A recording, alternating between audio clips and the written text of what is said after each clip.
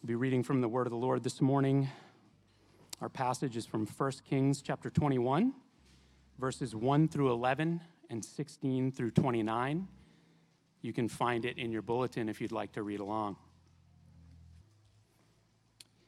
Now Naboth the Jezreelite had a vineyard in Jezreel, beside the palace of Ahab, king of Samaria. And after this, Ahab said to Naboth, "Give me your vineyard, that I may have it for a vegetable garden, because it is near my house, and I will give you a better vineyard for it. Or, if it seems good to you, I will give you its value in money." But Naboth said to Ahab, "The Lord forbid that I should give you the inheritance of my fathers." And Ahab went into his house vexed and sullen because of what Naboth the Jezreelite had said to him. For he had said, "I will not give you the inheritance of my fathers." And he lay down on his bed and turned away his face and would eat no food. But Jezebel, his wife, came to him and said to him, "Why is your spirit so vexed that you eat no food?" And he said to her, "Because I spoke to Naboth the Jezreelite and said to him, 'Give me your vineyard for money, or else if it please you, I will give you another vineyard for it.' And he answered, 'I will not give you my vineyard.' And Jezebel, his wife, said to him, 'Do you now govern Israel? Arise and eat bread and let your heart be cheerful. I will give you the vineyard of Naboth the Jezreelite.' So she wrote letters in Ahab's name and sealed them with his seal. And she sent the letters to the elders and leaders who lived with Naboth in his city. And she wrote in the letters, 'Proclaim a fast and set Naboth at the head of the people, and set two worthless men opposite him, and let them bring a charge against him, saying, "You have cursed God and the king." Then take him out and stone him to death.' And the men of the city, the elders, and the leaders who lived in his city did as Jezebel had sent word to them, as it was written in the letters that she had sent them. And as soon as Ahab heard that Naboth was dead, Ahab arose to go down to the vineyard of Naboth the Jezreelite to take possession of it. Then the word of the Lord came to Elijah the Tishbite, saying, 'Arise, go down to meet Ahab, king of Israel, who is in Samaria. Behold, he is in the vineyard of Naboth, where he has gone to take possession. And you shall say to him, Thus says the Lord, have you killed and also taken possession? And you shall say to him, Thus says the Lord, in the place where dogs licked up the blood of Naboth, shall dogs lick your own blood.' Ahab said to Elijah, 'Have you found me, O my enemy?' He answered, 'I have found you, because you have sold yourself to do what is evil in the sight of the Lord. Behold, I will bring disaster upon you. I will utterly burn you up, and will cut off from Ahab every male, bond or free, in Israel. And I will make your house like the house of Jeroboam the son of Nebat, and like the house of Baasha the son of Ahijah, for the anger to which you have provoked me, and because you have made Israel to sin.' And of Jezebel the Lord also said, 'The dogs shall eat Jezebel within the walls of Jezreel. Anyone belonging to Ahab who dies in the city, the dogs shall eat. And any one of his who dies in the open country, the birds of the heavens shall eat.' There was none who sold himself to do what was evil in the sight of the Lord like Ahab, whom Jezebel his wife incited. He acted very abominably in going after idols, as the Amorites had done, whom the Lord cast out before the people of Israel. And when Ahab heard those words, he tore his clothes and put sackcloth on his flesh, and fasted and lay in sackcloth and went about dejectedly. And the word of the Lord came to Elijah the Tishbite, saying, 'Have you seen how Ahab has humbled himself before me? Because he has humbled himself before me, I will not bring disaster in his days, but in his son's days I will bring the disaster upon his house.'" The word of the Lord.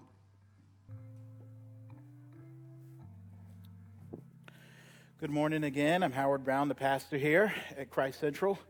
And we have one more week in Kings. This is next to the last week. And as we continue in this book of Kings, this week we see and explore the worst, and among the worst in the royalty of Israel, King Ahab and his queen wife Jezebel.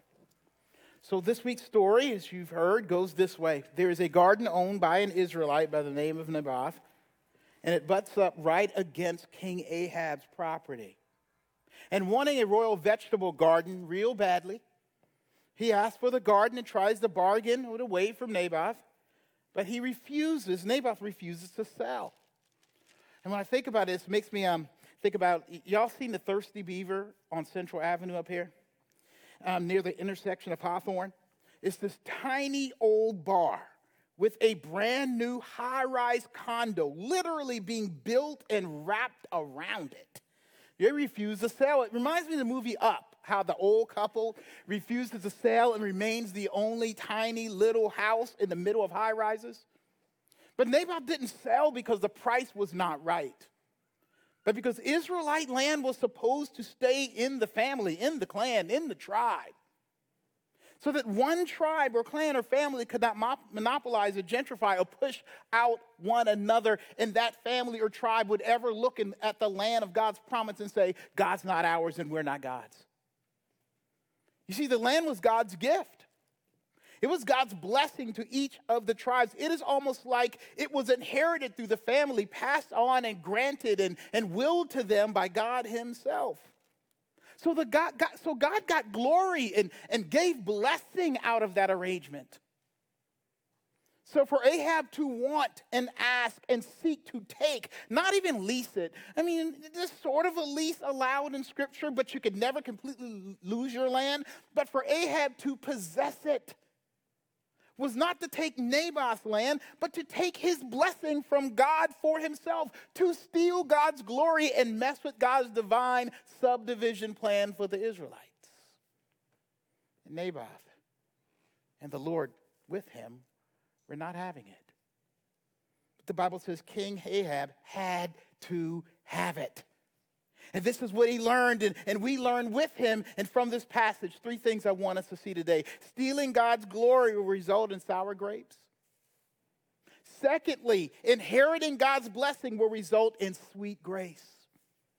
And finally, longing for God's grace will produce even more grace. Look with me again at verses 1 through 4. Now Naboth the Jezreelite had a vineyard in Jezreel beside the place of Ahab, king of Samaria. And after this, Ahab said to Naboth, give me your vineyard, that I may have it for a vegetable garden, because it is near my house. And I will give you a better vineyard for it. Or if it seems good to you, I'll pay you its value in money. But Naboth said to Ahab, the Lord forbid that I should give the inheritance of my fathers. And Ahab went into his house, vexed and sullen because of what Naboth the Jezreelite had said to him. For he had said, I will not give you the inheritance of my fathers. And he lay down in his bed and turned away his face and would eat no food. The Bible says that Ahab got sick for not just wanting the vineyard so bad, but being told no. That when he couldn't get a royal vegetable garden, he knew if it was connected to the Lord, it really was no. Emotionally, he was filled with a royal vineyard of sour grapes. He was pouting and being a royal big baby about it. And then his queen wife is like, what's the matter with you? Ahab is the quintessential pouty little boy who's a man who can't grow up and be a man, right? And Jezebel has to be like his mama more than his wife. The Bible says that she's like, you, the big dog, acting like a puppy, right? Get yours, right? I can't stand to see a grown man who has the power to act to in the world act so silly. It makes me look bad, she's probably thinking. You got to get yourself together, man, over a piece of land owned by a little piece of man, and we're the big ballers. This is what you will do. Everybody knows these Israelites are all very religious, so we'll throw a church service around the fast. And we'll make Naboth kind of at the head table or something. Pretty smart. Because everybody knows not eating can make you irritated. Well, the one person situation you can't get irritated in with when you haven't eaten all day is God on a holy fast day, right? But you know someone always going to get mad at God when they can't eat. You ever been to a church like event and they run out of chicken and you got to get the ham? Man. Or that one lady that makes that pound cake everybody wants, and you run and it's gone. Mad people in God's church. People break down. So it wouldn't be strange when she's thinking, when we get two hoodlums to sit next to Naboth at the fast and jump up and say, he mad at God, y'all, I heard him. He admitted he more hungry than he is holy. He cussed and then went for a chicken leg. We saw him. Reminds me of a friend who tried to be a black Muslim in an attempt to be more conscious. And he told me he went to a cookout and they had ribs on the grill. And when he smelled it, I'm not going to use the exact words he used, but he was like, as he reached for and bit into a bone, man, these Negroes is crazy. I'm going to eat. Back then, cursing over not eating or realizing you got some sin in your life during a fast, during a holy commitment to not eat was a deadly offense. And they lied on poor Naboth and took him outside. And I'm sure he's like, no, I didn't. And no one believed him because everyone was all irritated and hungry and tense and wanted to kill somebody up in there. And they killed him. And the Bible says that Jezebel is like, Ahab, baby, he dead. The land is yours. And Ahab probably ended the fast real good, ate real good, and headed off, the Bible says, to the closing. Ancient Middle Eastern style closing. Until the prophet Elijah turns the proverbial lights onto Ahab's private party of possession. You ever want something? Or want something to happen? Or want someone to do what you want, or even want to be something you can't or shouldn't so badly that it almost becomes your food?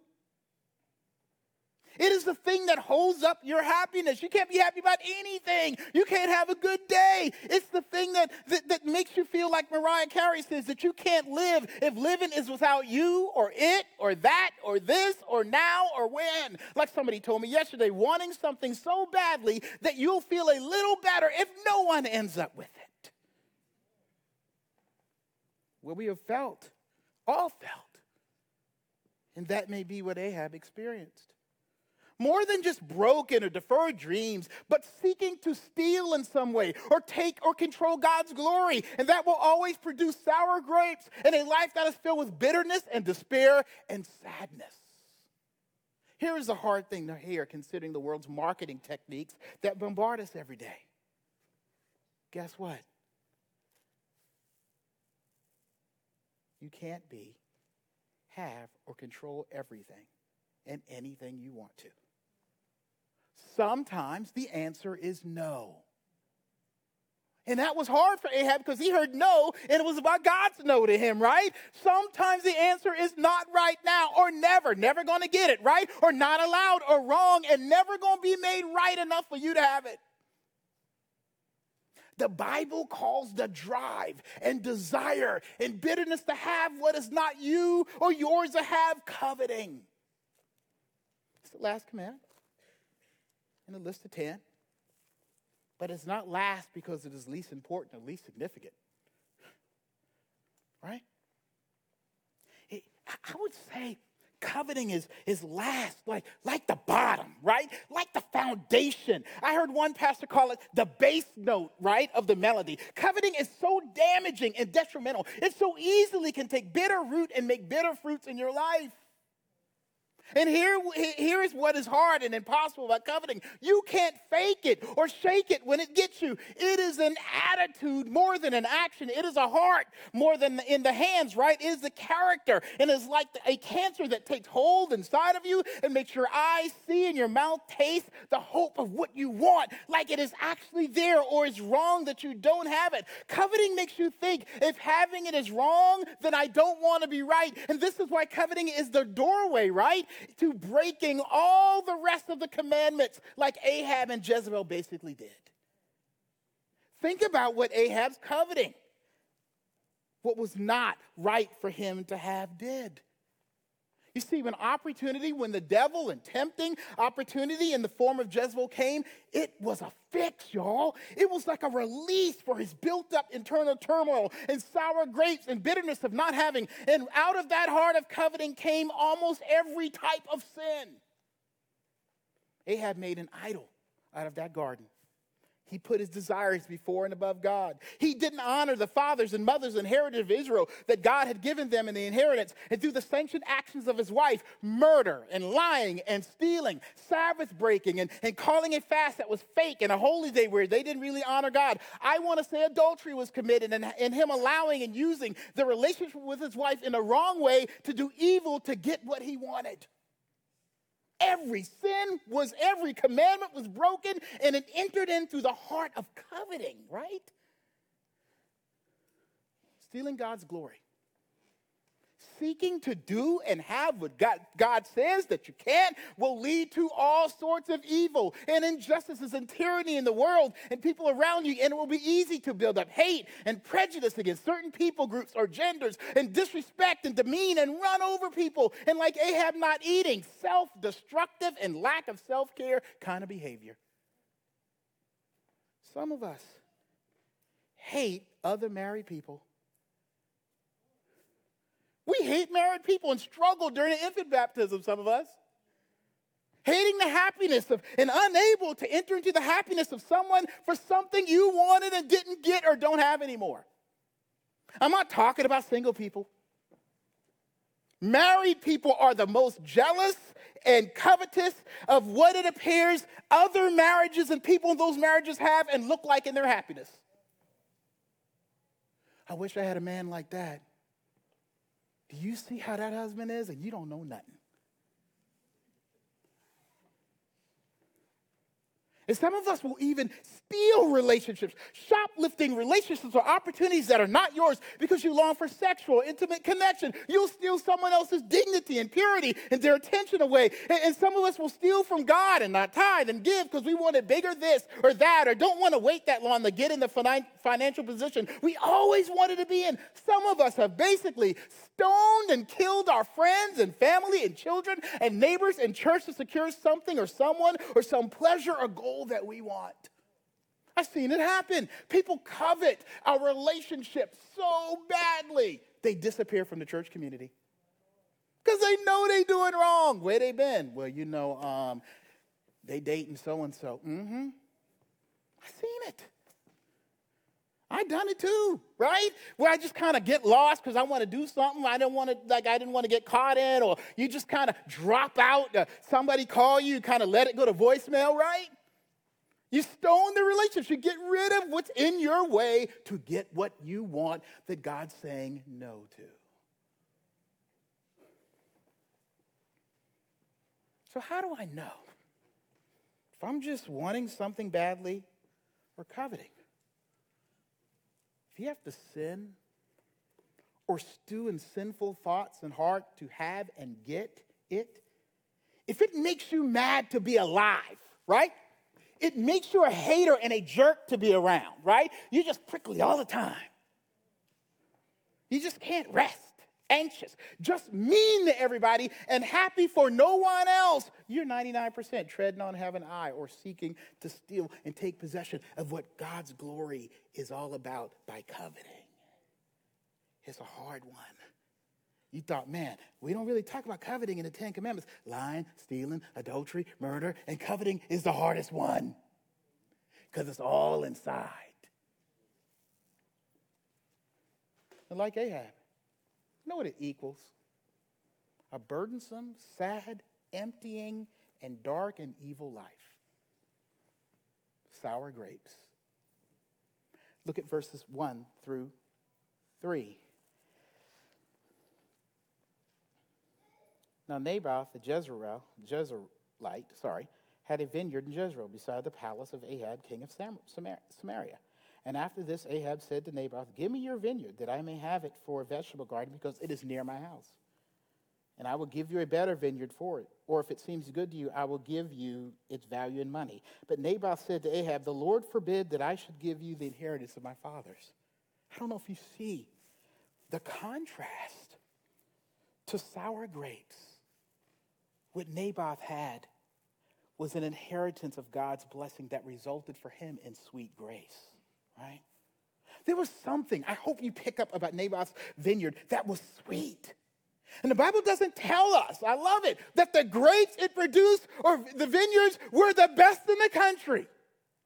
As a matter of fact, Ahab appears to want to bulldoze it for a vegetable garden. You know, he had a little broke down house, right? In a little broke down bungalow. You're going to knock it down and build a 3,000 square foot house that looks like a bungalow, right? Happens all over Charlotte.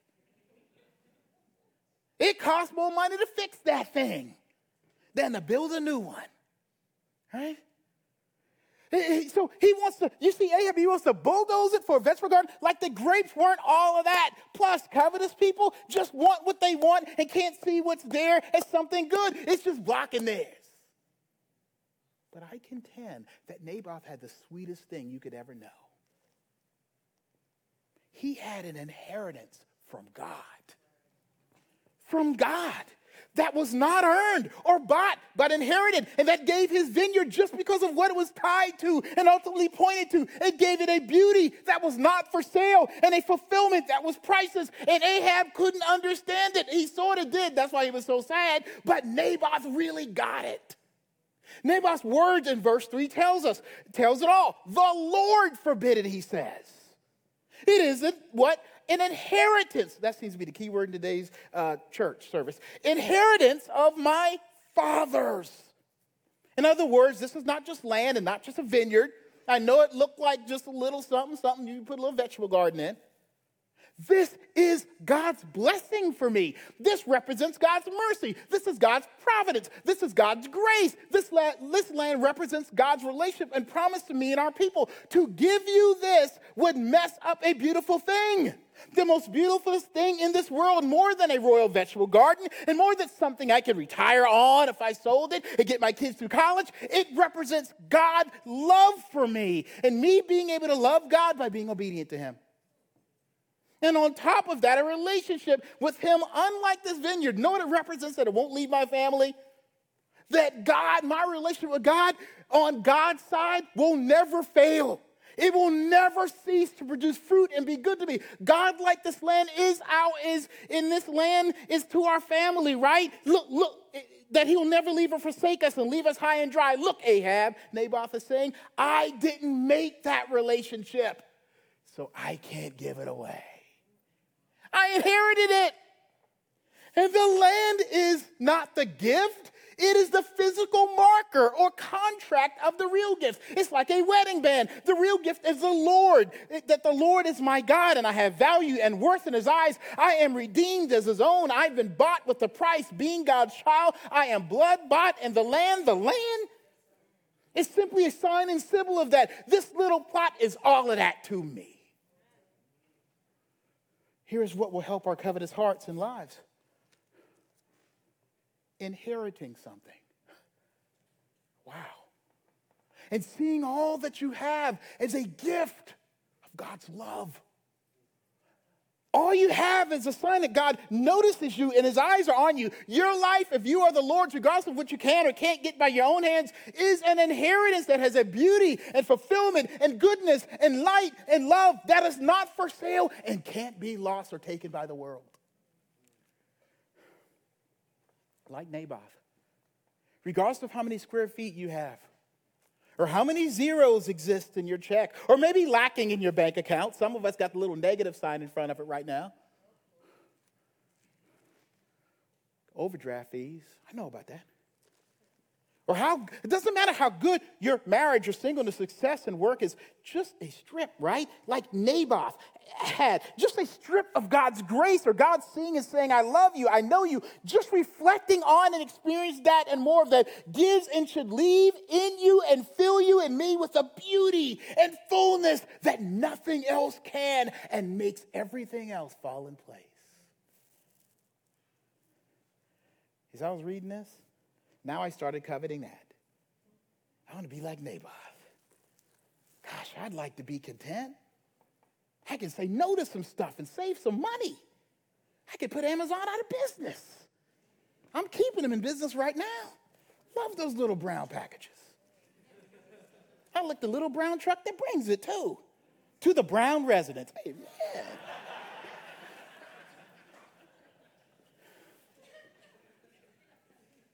So you're starting to covet that, right? But hear me. The impossible. Coveting is impossible, right?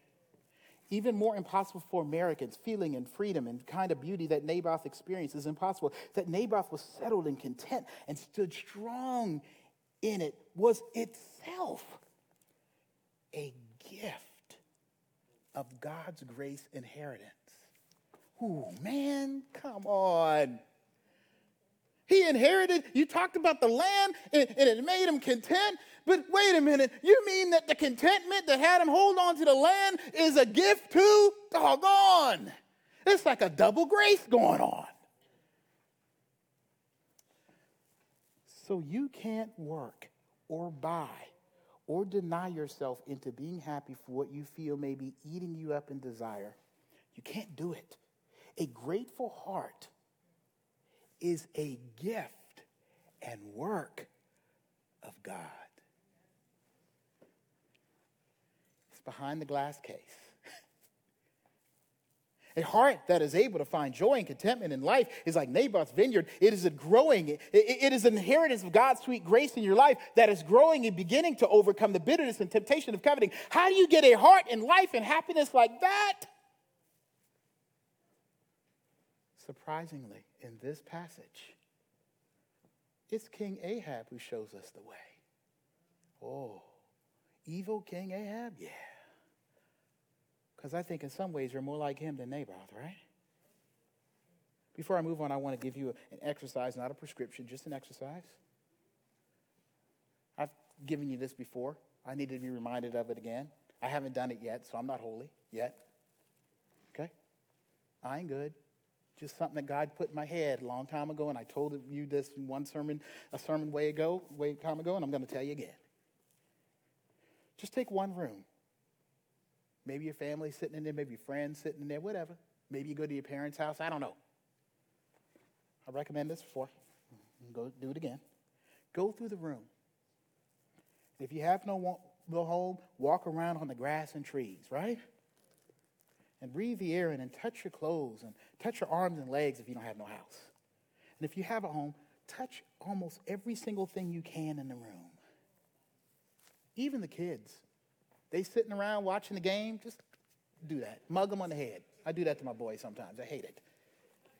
But I love it. Yeah, just touch your friends. Maybe at community group, just walk around. People think you're crazy. Touch appropriately. Guys, this ain't leading to nothing. Men, husbands, this just touch appropriately. Head, something like that. Touch your animals. And this is what will happen. As you touch, begin to thank God for it. You will replay in your heart and mind what was gotten from pouting and pushing. There's a lot of stuff in the room that got that way. And which you pout because you want a bigger and better one. You touch a flat screen, talk. It's only 50 inches. I saw 70 the other day. But it will be a way to see that all good things are God's blessing and should be gained and used for his glory. Everything great and small that you have and are should be offered up and recognized as God providing it. And us to use it for and because of his beauty and bounty and fullness. And it gives us an opportunity to repent a little bit, to check ourselves. I'm not first in line to try to do it either, okay? But it's worth an exercise of faith. But back to Ahab, okay? Back to the sermon. So dude is on the way after Naboth is killed to get his. And out jumps Elijah. And Ahab knows immediately that this is like the call from a lawyer, agent, or bank a day before closing. We need some more paperwork, right? Something probably ain't right. We need you to pay off this bill real quick. Doggone. He even calls Elijah his enemy. An enemy of his happiness, right? Look at verse 20.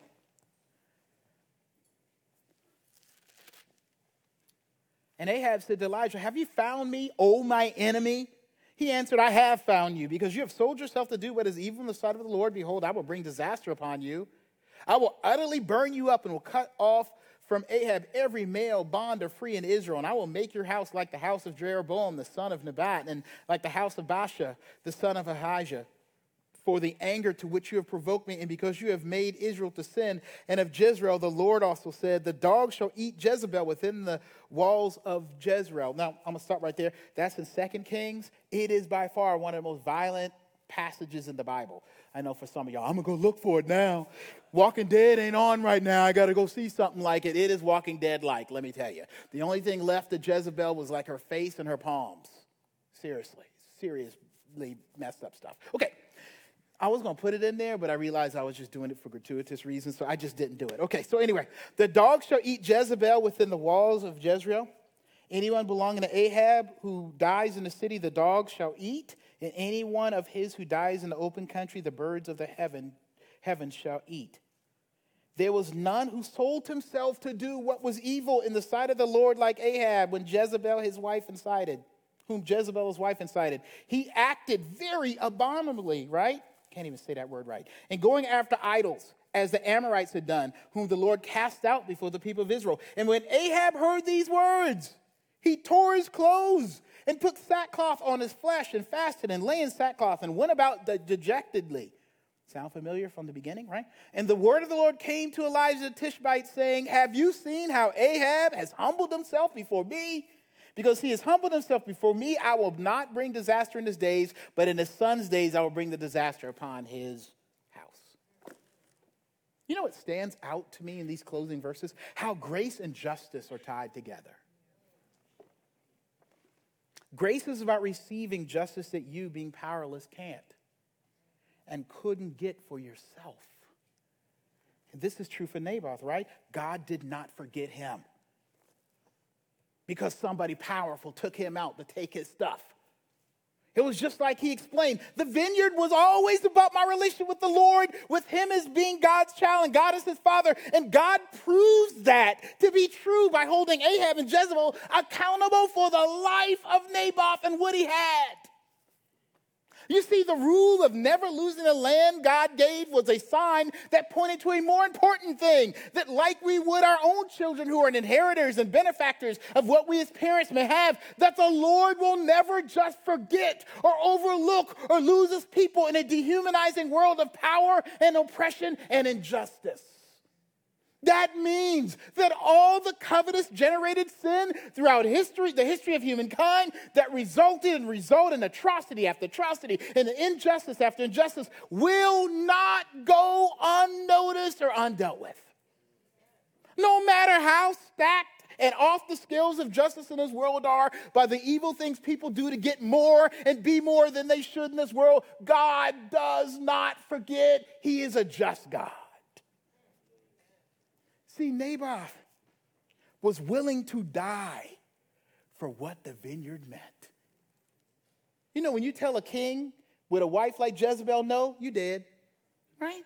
He was willing to die for what the vineyard meant because it meant he was filled and justified by the love and grace of God for him. He didn't want to live if it wasn't without God, right? That the Lord himself lived with and in him, that God was cool with him, that he stood righteous in front of God, and that God of heaven loved him. And that same just loving grace that Naboth experienced in life and was willing to die for is the same grace that God used to challenge and change Ahab. When we talk about grace, again, sometimes we don't realize that grace in your eyes is your eyes being open to the beauty of God's holiness and justice and seeing your sin in the light of it and being taken and drawn and embraced by his forgiveness. The law and just penalty was clear from God through Elijah for Ahab and Jezebel. They were going to be judged.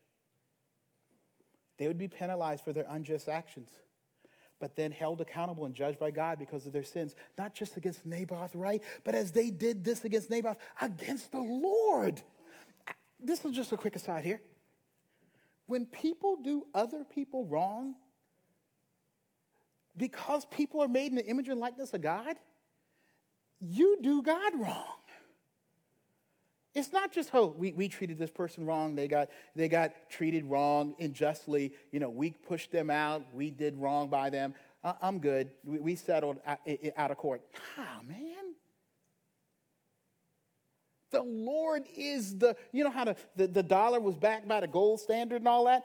Behind the image of human beings, it's backed by the glory of God who created them. So when they sinned in killing Naboth, they sinned against the Lord.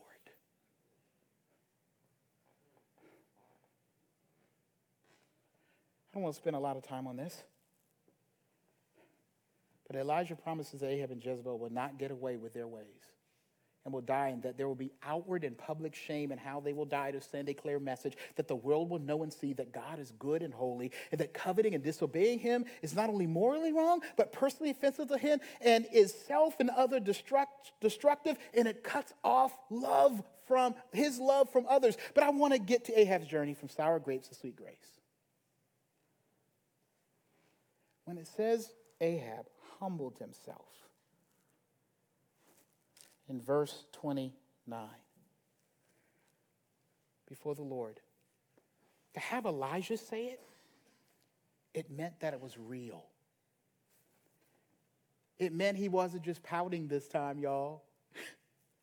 It meant that Ahab had a real and true change of heart. That he truly heard and believed that he was a sinner, that he was way off. He saw it as he heard the word of God from Elijah, and it broke him down. And in that moment, Ahab longed again, like he did for Naboth's garden. Look at it. In the beginning, he was all sad, laying in the bed, crying. And now when he hears about what he did before the Lord, he's once again dejected and sad and crying, right? But this time, Ahab longed for something that he couldn't get and didn't get himself. It was different. See, Ahab went down to get what he thought was his heart desire and what would fill and make him happy in taking possession of Naboth's vineyard. But God had something better for him. The most evil man in the world at the time. On the way, the Lord stopped and gave Ahab a heart that wanted more than an earthly vineyard. And then, get this, y'all, the Lord actually gave him what his heart needed. What Ahab discovered his heart was open to was that he didn't need another vineyard. But he wanted to be whole. He wanted to be righteous. He wanted to be filled, and that living and being frustrated and sour and driven and sinful and angry to have a vegetable garden was missing it. It was not enough for him for the first time in his life for what God had truly made him for. Ahab, again, for the first time more than anything, wanted to be right with God. To have the Lord be his ultimate vineyard. And when he tore his clothing, that was an outward showing of a torn heart. His inside was sad and broken, that he had squandered and missed and sinned against an awesome righteousness and grace that God was and had for him. Ahab was saying and declaring, I thought this vineyard would make me happy and whole, but you messed me up, Lord. And now you and your grace alone, your love, your promises alone will fix and fill what is really broken and empty. And now all he ever thought he wanted is put in right perspective. And it doesn't mean he won't be disappointed ever again or sad that he missed out on something he wanted. No, it meant that his life would not be defined and driven down and away from God to have what he shouldn't have. Alicia Keys said it best, right? Sometimes we sing this in one of our songs, but we change the words a little bit. It says, some people live for the fortune. I wish I could sing. Some people live just for the fame. Some people live for the power. Some people live just to play the game. Some people think that the physical things define what's within. And I've been there before, and that life's a bore. So full of superficial, some people want it all. But I don't want anything at all if it ain't got you, baby. If it ain't got you, baby. Some people want diamond rings. Some just want everything. But everything means nothing if it ain't got you. Some people search for a fountain that promises forever young. Some people need 3 dozen roses, and that's the only way to prove you love them. Hand me the world on a silver platter. And what good would it be with no one to share, with no one who truly cares for me? Ahab discovered that everything means nothing. Not only if he ain't got the Lord, but everything means nothing if the Lord ain't got him. Isn't it funny that Naboth's fullness and Ahab's change came primarily not from getting what they wanted, but being gotten? Not owning and having all, but being bought and possessed by the Lord. Let me flip it on you this way. You and I are always wanting more of what won't satisfy. But the Lord who has and is everything wants more of you and me and more people like you and me. You see, this thing goes deeper because this story was never about Ahab going to get what he wanted, but about the Lord getting who he wanted. It was about God getting another broken, discontent human being in Ahab who needed his love and grace and justification. This grace in this story is that the Lord could have let Ahab get that vineyard with no problems and get that vegetable garden, but the Lord wanted more for Ahab than what Ahab even wanted, and that is what God's grace is all about. What is it that you want so badly? What's keeping you up at night? What's making us do bizarre and evil things? The Lord wants you and his good for you worse than you ever could want anything. Did you know that? And he did something more bizarre and crazy to get and keep you. You think you want something? Let me tell you what the Lord did. Ahab was given the grace of God. And forgiveness happened to Ahab. But someone had to pay for it. I argue that Naboth actually did give Ahab all of what his vineyard actually meant and not just what it was. It took the death of a faithful living Naboth, the spilling of his blood because of Ahab's covetous and multiple sins against God, to finally open the eyes of Ahab and crush the head of the evil serpent in Jezebel.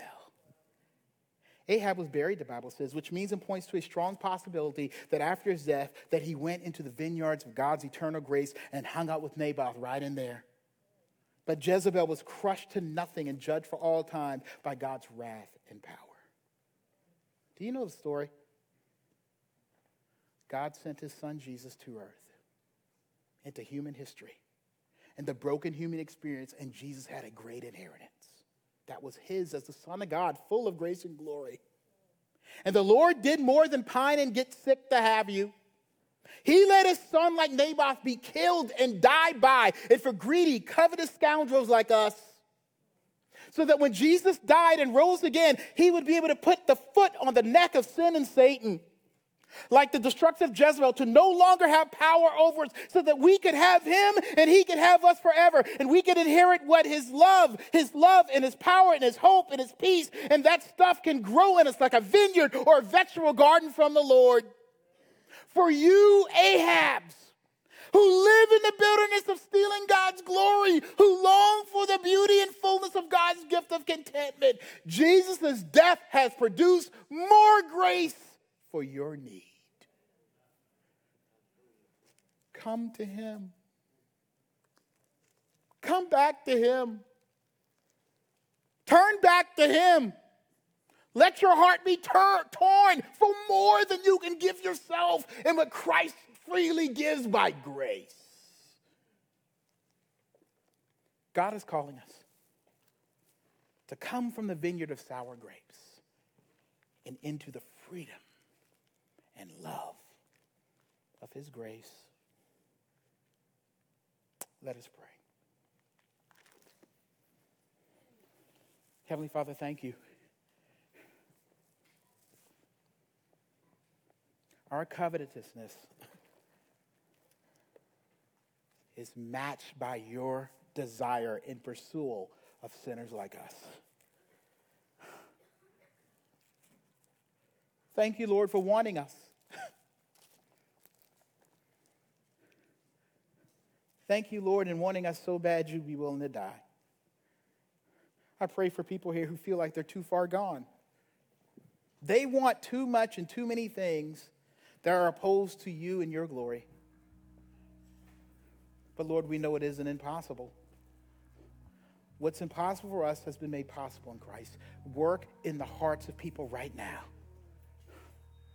Give them a new heart, Lord. Give them what they can't buy. Help them to inherit the gift of eternal life. Take that heart of stone, God, and give us a heart of flesh. For those of us who know you, Lord, renew a right spirit in us. because we cannot do it for ourselves. Lord, thank you that Jesus died, that the sour grapes this life produces won't stop us because of him from experiencing the sweetness of your grace. This we pray and ask in Jesus' name. Amen.